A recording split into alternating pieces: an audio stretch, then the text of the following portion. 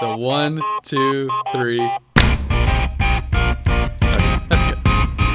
All right, welcome to Michael and the Bear. My name is Michael. And I'm JJ. Thanks for joining in. Yeah, we got a great special guest today. The inventor of the one of the greatest coins of all time, Dogecoin. Why are you laughing? You don't think so? Mr. Jackson Palmer's with us today. Thank you. Thank Welcome. you for having me on. I really appreciate it.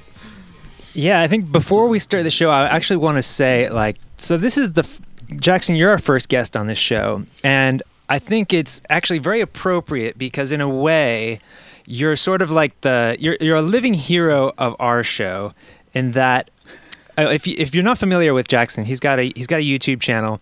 He's got a show called Crypto Weekly, and he spends a lot of his time talking about the technology behind cryptocurrency and doesn't spend a whole lot of time talking about the market and market cycles and price and all the stuff that traders want to hear about. And that's something that we aspire to on this show. And while Michael and I are not the most technically savvy when it comes to crypto, I mean, we're not coders, we're not programmers.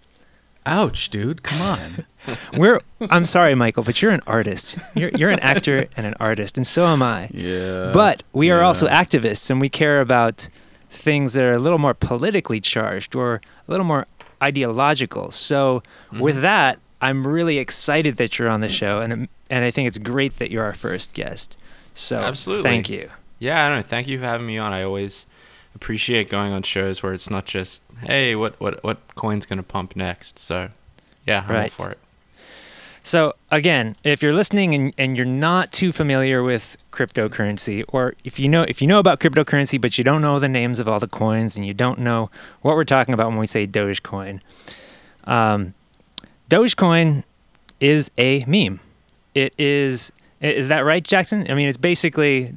I think you could say that it's become a meme. I think that Doge before it, right? The Shiba Inu looking at the camera. It was definitely an established meme before Dogecoin came along, but I think Dogecoin came along very quickly after Doge, the meme, and so they kind of got intermingled and go down in history as very similar things or one and the same. Right. I think by meme, I just mean a cultural reference of sorts. Yeah. Absolutely. And Doge, I don't know a whole lot about the history of Doge, other than it seems like it was somewhat satirical when it started, which is meme-like. Do you want to give us a quick history, or is that something you're tired of talking about? Well, you can probably find a lot of other podcasts where I've gone through the history, but the crux of it is that... I was into cryptocurrency. I noticed a lot of alternative currencies, altcoins on coinmarketcap.com, and made a joke just saying that, I think Dogecoin is going to be the next big thing. Not really thinking that it would ever actually become a thing. It was just a hot take or a joke on Twitter, and then that very quickly evolved because I think it was the right place and the right time. It turned into a real thing, which kept being funny and funny and funny until it kind of stopped being funny and it became a little bit too serious for me. And you say it became a little too serious, and that people started to take it seriously as money, and you started to see the greed. Is that what you mean? Yeah. I think with any new open source community that's learning a new technology, I think Dogecoin started as very much something that people thought as worthless because it wasn't really widely supported on cryptocurrency exchanges. It really just existed as this Reddit community and some people that were learning how to mine crypto, but with Dogecoin because it was just not profitable to mine any other coins at the time if you just had a single GPU really. And what happened was that although it started out that way, as it became worth money because people started trading it, all sorts of things happened. Just the tone of the community changed, but also it was like kind of blood in the water to the sharks, right? That kind of saw an opportunity to exploit a community, and then there were hacks, there were scams, there were just run-of-the-mill stuff with cryptocurrency these days, but that really tore the community apart and just kind of took the fun out of it, really. Yeah. I mean, not to mention, didn't you have I don't know. I wouldn't want to say like it was a death threat on Twitter, but somebody was like really, really aggressive to you like last month. Yeah, You called them out and- that's pretty common. I mean, that was insane. That's I common. mean, talk about blood in the water. Are It's like, we- my God, man. Yeah, it's funny. These days, my Twitter is not so much about Dogecoin, thankfully. But I do get a lot of weird direct messages if I say something that ruffles some feathers. So yeah, I think it's just par for the course with having an opinion in cryptocurrency, now, especially. and having Do an you audience. get those responses? Do you get those responses from your non-crypto comments? Because like Not I really. remember You know, a month ago. What it is it's not even really my followers. That's the funny thing. It's usually if I tweet, either purposely or not purposely about something that has a keyword in it, then there seems to be people out there that just have these keyword searches set up. So, for instance, if I say something that anything about, say, Ripple, for instance, the currency. It's like these hawks swoop in and they're like, hey, well, are you really a Ripple fan? Do you know what you're talking about? If you'll refer to page 60 of this, wiki article, then you'll know that. It's like, okay, settle down. Like, it was a tweet. And the same thing happens if it's interesting that you mentioned like staying away from the price and actually talking about politics. That's one thing I've had to kind of tone back on because I think a lot of people don't realize this, or maybe they do, but cryptocurrency as a space has a very clear kind of political leaning that I might not necessarily agree with myself, and so if I ever step into that and say anything that's like slightly not to that narrative, definitely get not death threats so much, but more just the. I've gotten a whole bunch of Trump and Putin memes in my direct messages from time to time. It's amazing. Yeah, see, we're not big enough yet, so we talk so much trash, or I do, about that. I miss that. Political space. I mean, that's like, I mean, that's a big reason that we were excited to have you on the show because I've always felt that cryptocurrency is kind of has become a subculture that challenges authority, and there's so many different political ideologies that fit into that. Mm-hmm. And when people are very close-minded about your opinions, it's like, well, something is defeating the purpose there.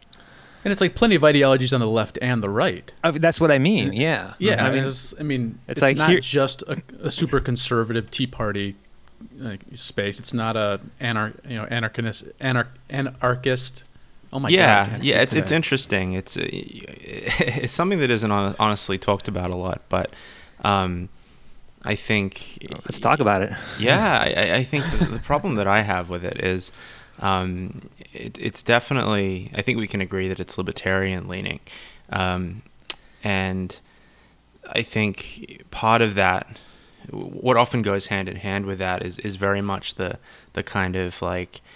The people that call themselves anarcho-capitalist, right, which is a paradox in itself, right? I always thought that myself. It's like what? But I think if you trace back to kind of some of the original roots of something like Bitcoin, and looking a little bit at the cypherpunks, but looking at more of the timing, right? It came out in around 2008, 2009. There were a lot of people that came into Bitcoin as a community from the Occupy movement, which was very much not a capitalist movement, right? It was not at all. It was very much let's not rely on the big banks and financial institutes, and it was real anarchism. And not this kind of weird anarcho. I feel like anarcho-capitalism is really just a co-opting of a term rather than an actual movement. And I think it's very interesting because I think that helps. Instead of being about freedom so much or about being like against the banks, I think we've lost some of that. Because when you kind of do that horseshoe from like real anarchism to anarcho-capitalism, you kind of lose some of the criticism of these large companies that essentially run the world. So what? Because it's turned into mainly just about people wanting to make a lot of money. Yeah, That's it. I was just That's it. about to ask, like, what do you think has caused that to happen? And I guess Michael just answered it. It's kind of the greed comes in. It's the same thing that sort of tainted Dogecoin, I guess, for you. Yeah, it's one of those things where I think that it depends how deep you want to go into it, but the mindset. Most of the people that I know that really identify as legitimate, anarchists, tend to have a more of a social leaning, and really have somewhat left the space because they don't really see Bitcoin or any of these currencies contributing back to society in a meaningful way. And what they've really seen is this perversion where the door has kind of been opened and Wall Street have been ushered in. We're at a point where I think what's happened is, if you are in it for money, then you're kind of going to eschew any principles that you previously had, and you're going to say, I just want to do whatever's going to result in the price going back up. And I think these ETFs, for instance, and how excited people seem to be about the ETFs, I'm like, how can you be excited about that? It's essentially saying, opening the doors to the people that, collapsed the economy in 2008 and saying, hey, come in and do it again here. And it's strange to see some of these people that even, dare call themselves anarchists, chanting or cheering that kind of thing on. Right. This kind of, leads into what I wanted to talk to you about today, and that is this idea of unintended consequences, and not just in cryptocurrency and technology, but, like what we're talking about with politics and stuff. I think cryptocurrency, maybe you can tell us, because you've been in the scene, you've been around longer than we have, and you have seen this shift. Obviously, we know that when it, like right now, especially right now, when there isn't a whole lot of, well, I want to say there isn't as much interest in cryptocurrency as there was, say, last winter, last fall. It's a lot of traders. It's a lot of people who are desperate to, maybe it's a lot of people who lost money that are desperate to kind of see their portfolios grow again. And that means that they're going to be excited about anything that brings value back to crypto. Yeah. My thoughts on that are really that I see this whole space as a house, building a house from scratch, and I think we started off with Bitcoin, which was very much the foundation, and then early on, be it due to scaling issues or just general product market fit problems, we didn't see a huge adoption of Bitcoin. And so through 2014 and 2015, through to 2016 even, Bitcoin adoption from a retail commerce perspective just decreased. And then Ethereum came out. And I think Ethereum with its smart contracts really ignited this idea of, okay, people are going to take that base layer, a cryptocurrency like Ethereum, like Bitcoin, and build businesses and services on top of that. So, while you have base currencies like Bitcoin and Ethereum as the foundation, you then have the kind of frame of that house, if you will, being built by these dApps or services that try to utilize a token or a cryptocurrency in order to fund or fuel an ecosystem. And I think what we've seen has been a huge, because of that, obviously, because of all the hype surrounding that, it brought a whole bunch of people in. And, a lot of that was marketing fluff, and a lot of that was people being sold on a vision that might have been unrealistic. And the result of that has been that we're now 12 months or more out from, the big ICO boom of 2017. And many of these inexperienced teams who were kind of selling this amazing futuristic vision last year have failed to deliver a product, or they've delivered something and it hasn't achieved product market fit. And by that I mean they've built it just assuming that people will switch. So they've built something that is a decentralized alternative to something that's centralized, and they just expect people to take on switching costs like installing MetaMask and things like that. Right. There are a few industries where it makes sense, and I think there's better adoption, like things that, like legal sex work, legal cannabis businesses that have problems and have always had problems getting banking or working through traditional payment gateways. But the majority of this frame that we're building on top of our foundation is rotten, right? And I think now we're coming into this realization that is collapsing, and as that collapses, it has a lot of downward pressure on the foundation, because people are like, well, if the frame was rotten, well, is the foundation rotten as well? And I think in parallel to that, what's happened is that the base layer, the Bitcoins, the Ethereums, the Litecoins, the Dogecoins, all of these things have gone from having this perception in that ecosystem as a currency, right? A unit of currency, a medium of exchange that can be used in these apps. The story has gone from, yes, we should use Bitcoin for commerce, to, oh, it's a store of value, right? And then that's been just further perverted to it's basically now just an investment vehicle. And so if you look at all these apps like Robinhood, which is a popular kind of retail investor app where you can buy stocks, right?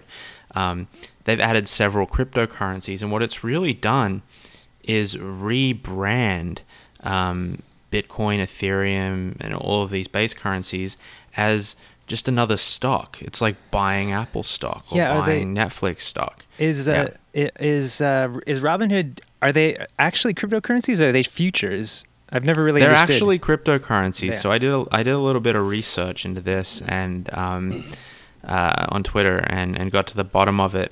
It seems that they do currently, and I believe my question might have spurred some questions to the CEO of Robinhood at TechCrunch Disrupt last week, because on stage, I believe his answer was that they are holding the cryptocurrencies. They're holding them on an exchange somewhere, which is obviously very bad. Right. But they are cryptocurrencies, just with terrible security. We're just supposed to believe that, right? Yeah. I love how so many things in crypto just is like with Tether. Yeah, just trust us with this one. Trust us. Just trust that we're not going to get hacked, and just trust that the exchange as well is not going to get hacked. They're safely, because that's what crypto is about, right? Trusting big banks and trusting financial institutions with our money. Yeah, and that's the funny thing, right? Like, I think the only thing that was keeping these things are currencies dream alive was really the idea of these cool projects where you would use the currency. And now that none of them are delivered, there's no real inertia away from this story that's starting to be told, that it's just an investment vehicle. And so the Robinhoods, the ETFs, just further cement that to the point where it wouldn't surprise me in 12 months if something like Bitcoin is really just majority traded on centralized exchanges and ETFs. It might even move, bulk to ETFs once one finally gets approved, if it does, which is sad, because it's like, okay, we've lost decentralization basically of the entire money supply, and if you've lost that, then what's the point? So I can't remember off the top of my head, so just, I apologize ahead of time. Does Doge take into account inflation? Yeah, well, there's no, it depends what kind of inflation you're talking about.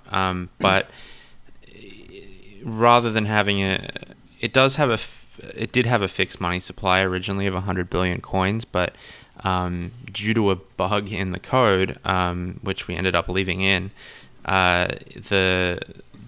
after the mining cap was reached, a further 10,000 Dogecoin are minted every block. And so what that means is that every year you get around 5 billion additional Dogecoins being added on top of the ecosystem.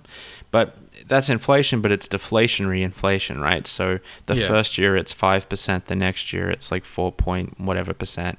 And over time, 10,000 a block is nothing. But Sure. I think it was actually, there was a very large GitHub issue about this, and we ended up coming to the decision that we'll leave it in because enough wallets are getting hacked and enough coins are being lost that a little bit of inflation doesn't actually really hurt anybody. So I guess the really important thing I want to touch base that you said is that the foundation of cryptocurrency is rotten. And I guess the question I have for you as somebody who's been in this space for so long and thinks about it is, what do you think can fix it? Because I don't see Bitcoin not becoming an ETF. I don't see Bitcoin being traded on or not being traded on Wall Street. I don't see the trajectory changing anytime soon. So how do we in the crypto community actually fix the foundation so either it doesn't get hijacked or it doesn't fall apart once Wall Street gets their hands on it? Yeah, it's such an interesting problem, right? There was this interesting tweet a couple of weeks ago from Jimmy Song, who is very active in the Bitcoin space as an educator. And I have a lot of respect for the guy.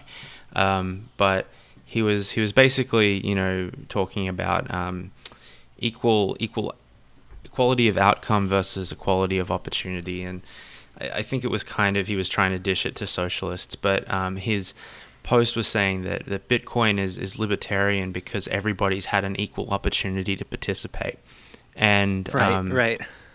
I think that's total bullshit. Totally. That's not true at all. What about people right? who had no money to buy it? Well, and that's the thing, right? If before 2017 when it spiked, you didn't have the money, how are you going to invest in any of these things? And I think the same goes for mining, which has always meant that you either needed to have a pretty decent GPU or a server farm if you're actually going to mine profitably right now. Like if you just go on Craigslist and look for crypto miners, all these poor people who bought ridiculous rigs are selling them because they just can't afford. It's not profitable anymore. Well, It's such a privileged statement for him to say that. Like it is such a privileged thing. And some person in Madagascar could mine Bitcoin. I can see where he's coming from, though. I mean, like the thing is relative to the ways that we could invest in the last 100 or 200 years. Cryptocurrency is probably the easiest thing, in a long time. If it's the easiest thing ever to invest in if you're just the average person. But that's still an average person who's got some privilege.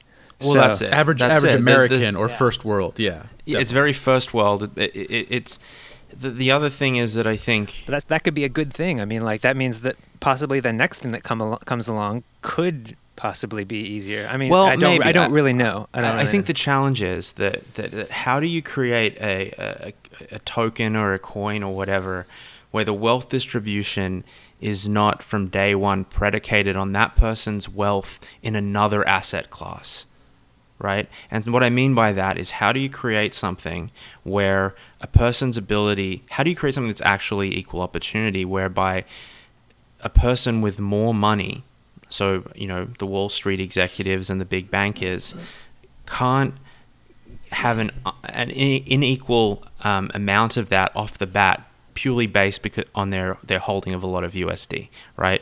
And that's why I don't think Bitcoin or any of this stuff has been equal opportunity. And this is what's happening right now is because of this, I think this is a very hard problem to solve. You can't solve this with code, right? You can't solve social problems with code, or you can't solve power structures with code. There's no way to represent that. I think the problem is the community has been too accepting of that. If the community had pushed back more on that, then maybe it could have been mitigated a little bit. Like it would have been a bit of a resistance. But what's happening now with the ETFs is that cryptocurrency is slowly, more rapidly now, edging towards just representing the same wealth distribution of the existing system. And if that's the case, what's the point? We're burning down forests with proof of work to have the same system, with the same rich people at the top. And I think that's the huge problem to solve. I don't know if it can be solved with code. And so to answer your question, I don't know how we fix that, but the way you would is by making sure you actually have equal opportunity up front from the beginning. Well, if we look at kind of what's going on right now, or has been going on for the last year or two, I mean, one of the things that has led to this like a mass of people coming in thinking they can make money from this industry being built, companies that are represented by crypto, quote unquote, cryptocurrencies, which is really just stock. I think that the problem is we have so many of them, and people are starting to trade them like stocks. People are starting to think of them like that. I mean, I remember the first time that I saw people on the internet getting excited about cryptocurrencies having partnerships. Like, oh my God, it's a partnership. It's the best thing in the world. And I remember thinking, like, what the? Like, we're having partners? Yeah, How do you partner with a decentralized network? That's the sign that your favorite ICO project is about to fold, is when they start announcing random partnerships with other companies you've never heard of. One thing that I am starting to see more and more, I saw a couple weeks ago on the Facebook group that Michael and I are part of, and I see it on Twitter occasionally. It's when somebody mentions something and then somebody replies saying, "But do you really need a blockchain for that? Like, is that And I think that's a good question to ask. But my response to that usually is the reason for a blockchain is for the cryptographic nature of it, to protect something. You need the censorship resistance. That, in my opinion, is the most important thing about Bitcoin and cryptocurrencies. And so when people are starting, when it becomes a trend that people start to ask this question, is that kind of leading in the right direction? Like, it is. I think it can be easy to see that as pessimism that is inertia towards a traditional system. But I think it's totally valid for somebody to question that without, just because somebody asks, do you need a blockchain for that, doesn't mean that they're like, oh, I love the Fed, I love Wall Street. I think, exactly. I don't think that's, yeah. Yeah. So, Michael, do you have any other question? Well, just to comment on that a little bit, like I think that the fact of that is that most of these blockchains were spun up without a clear need for that. And you talk about censorship resistance, right? BitTorrent is censorship resistant to a great degree if you have enough people seeding things, and it doesn't need a token at all. I think most of the characteristics of a blockchain, or I don't even like calling that, let's call it a distributed ledger. They can be, most of the characteristics, whether they're censorship resistance, verification, even auditability, can be completely solved without the need for a blockchain per se, which is just a data structure. I think that, more importantly, without a token. And so the only kind of thing that the structure of current blockchains provides is that auditable ledger, right? But it's a chicken and egg thing. If the only reason you need the blockchain is to monitor the status of the transactions on the ledger, well then, but then that token has no use otherwise. What's the point? Do you know what I mean? Yeah. So you mentioned like a lot of these networks don't need a token. But one thing that Michael and I have talked about on this show is how crypto has also influenced fundraising, and how it could potentially disrupt the way we've been able to raise money in the past, and maybe even for good. I mean, maybe for in a positive way.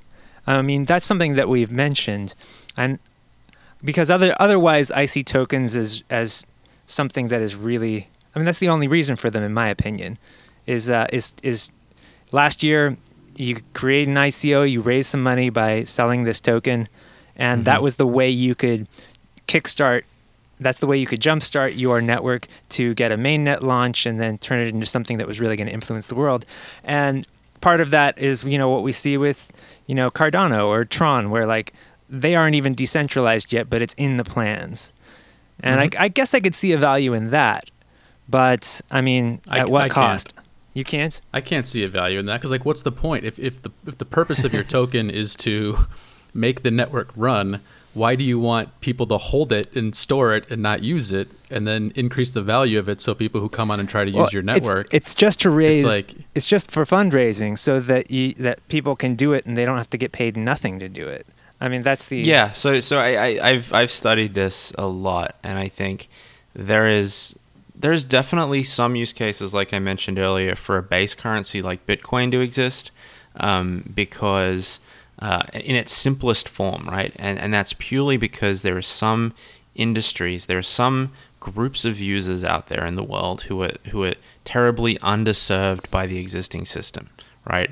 Whether they are sex workers who get deplatformed off something like Venmo or PayPal, or people that are legally farming cannabis but have to still put thousands of dollars in the trunk of their car and then drive it somewhere. So I think those are legitimate use cases where a base token like Bitcoin could potentially solve that problem, and it already is solving that problem to a certain degree.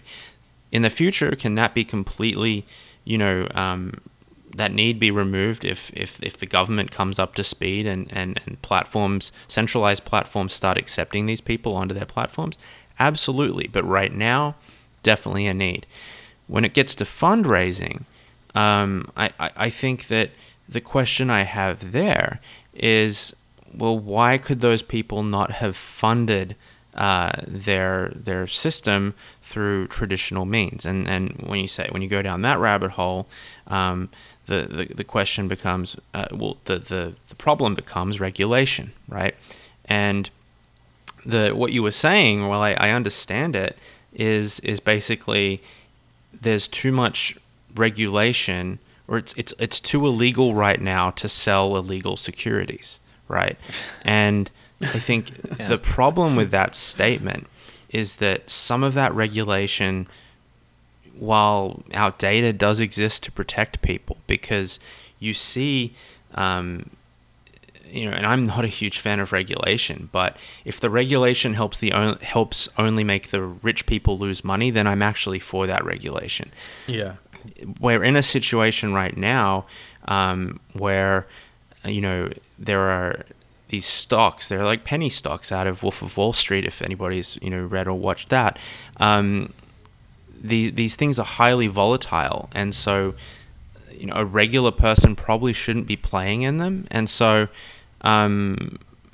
by doing that, you've really just made it easier for the wolves to pump and dump things on the market and exploit the naive, right? With a lot of buzzwords. So I don't really see the point in it. And I think what's happened, the other big thing to call out there is, since the very beginning with ICOs, there was this facade. There was this marketing kind of thing where people were saying, well, it's great because it democratizes and decentralizes investing. Somebody can get in at the ground floor. They can buy $10 worth of whatever crappy company that probably doesn't exist now is. And in the same breath, those people neglected to say that the big VCs and Wall Street bankers were also getting in on those ICOs, because if you remove every shred of regulation, then it also doesn't provide any transparency into how that token was just distributed. If you look at Basic Attention Token, which was one of the first big ICOs that kind of got some attention in 2017, it's infamous for selling out in under a minute because people were paying incredibly high fees to the contract, and it only ended up having, I think, less than 30 people in the world holding ridiculously large sums. And so if you look at the token distribution of most of these ICOs, it's even worse than Wall Street. It's worse. And so removing regulation, that whole it democratizes and decentralizes investment, I think it's a crock. I think it's a way for people to sell this unregulated Wild West, where a lot more people are losing money, I think. Yeah. No, I mean, I have to agree. Well, I'm depressed about the space now. I've not to bring it down too much, no, guys. I'm teasing you. I've always been sort of skeptical about That's why it's called Michael and the Bear, because I'm used to talking to bears. Yeah, I mean, it's one of those things where, and I mean, I usually stay skeptical just because when people ask me, I tell them, stay away. There's a lot of ugly things about cryptocurrency right now. And I mean, maybe to leave on a positive note, it's kind of like, well, so this, I mean, our show, we sort of take pride in the fact that, well, we like to think that we ask questions that cryptocurrency kind of brings up to the world and kind of try to discover. I mean, we can't really discover too many answers, but we can at least wax about them. And so, I mean, I'd like to thank you for coming on the show and really getting into this with us because, this is a pretty serious conversation. I think to leave on a positive note, I think, because whenever I do this, people accuse me, they're like, "Oh, you're a pessimist. You have no good news." Well, I do. I think just glad we didn't start talking about Tether because then we'd be here for another hour. Well, you wouldn't get rid of me. No, me too. The good news is that there are projects out there that are decentralized in a way that makes sense, or decentralized in a way that doesn't require a token. Like some of my favorite projects is things like DAT, which you might have heard of, and the Beaker browser, Beaker. They're doing a completely decentralized web without any notion of a blockchain or any notion of a token. It's all peer-to-peer. It's great. They're talking about integrations with Firefox and Chrome. This stuff could be the cutting-edge future of the web, but it's getting no kind of light shone on it because there's no way to buy a token and flip it for a profit, which is really sad to me. And I think there's all sorts of other projects in that vein. There's Secure Scuttlebutt. There's IPFS, although they went and did a token with Filecoin. But there's a lot of these protocols out there that can and probably will exist 10 years from now because they're doing it the right way and they're focusing on. They're not getting caught up in being 50% developer and 50% armchair economist, right? And I think that those are the teams that are going to win. And I think there's projects out there. You just got to dig a little bit deeper than searching what to invest for on Twitter. Yeah, right before you joined us, we were kind of talking about how we were trying to figure out what to talk about, and it came up that the idea of a blockchain or a confirmation chain. I mean, when I was in college, we were utilizing cryptography in that way. And it really wasn't until somebody put a $sign on it that it really exploded. And so it's possible that it's going to take people recognizing the value of it without a $sign on it in order for that to change. And hopefully that can happen. Yeah, I maybe. I think my perception of all of this is that I don't foresee a world in which it replaces fiat currencies or relatively centrally controlled currencies just because of the social dynamics surrounding them. That being said, I think there is huge potential for cryptography in bettering people's lives through decentralizing systems that ought to be decentralized. And so, I'd say go and focus on those rather than the ones where you can make money, because if somebody's telling you can get rich quick, it's probably a sham. Okay, so just to end it, do you, and you don't have to answer this because you have obviously a historical stake in the project. Do you want an international cryptocurrency to succeed and there just be one internationally used coin? That's a really good question. I think it's hard because of the politics surrounding that. And it would be nice to have something, especially as we kind of become more and more of a global community, to have something like that. But I think it's also important to just realize that local communities have value as well. And there could be something to be said for also having local currencies. I don't necessarily see it as a bad thing. It's more about the control and how democratic that is. I guess the way I think about this is right now in projects like Ethereum and Bitcoin, there is a group of people who have commit access to the GitHub repo.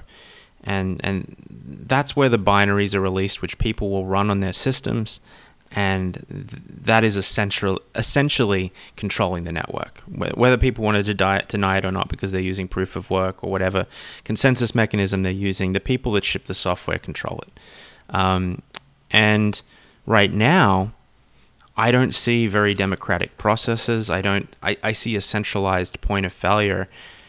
I trust faceless developers less than I do democratically elected government.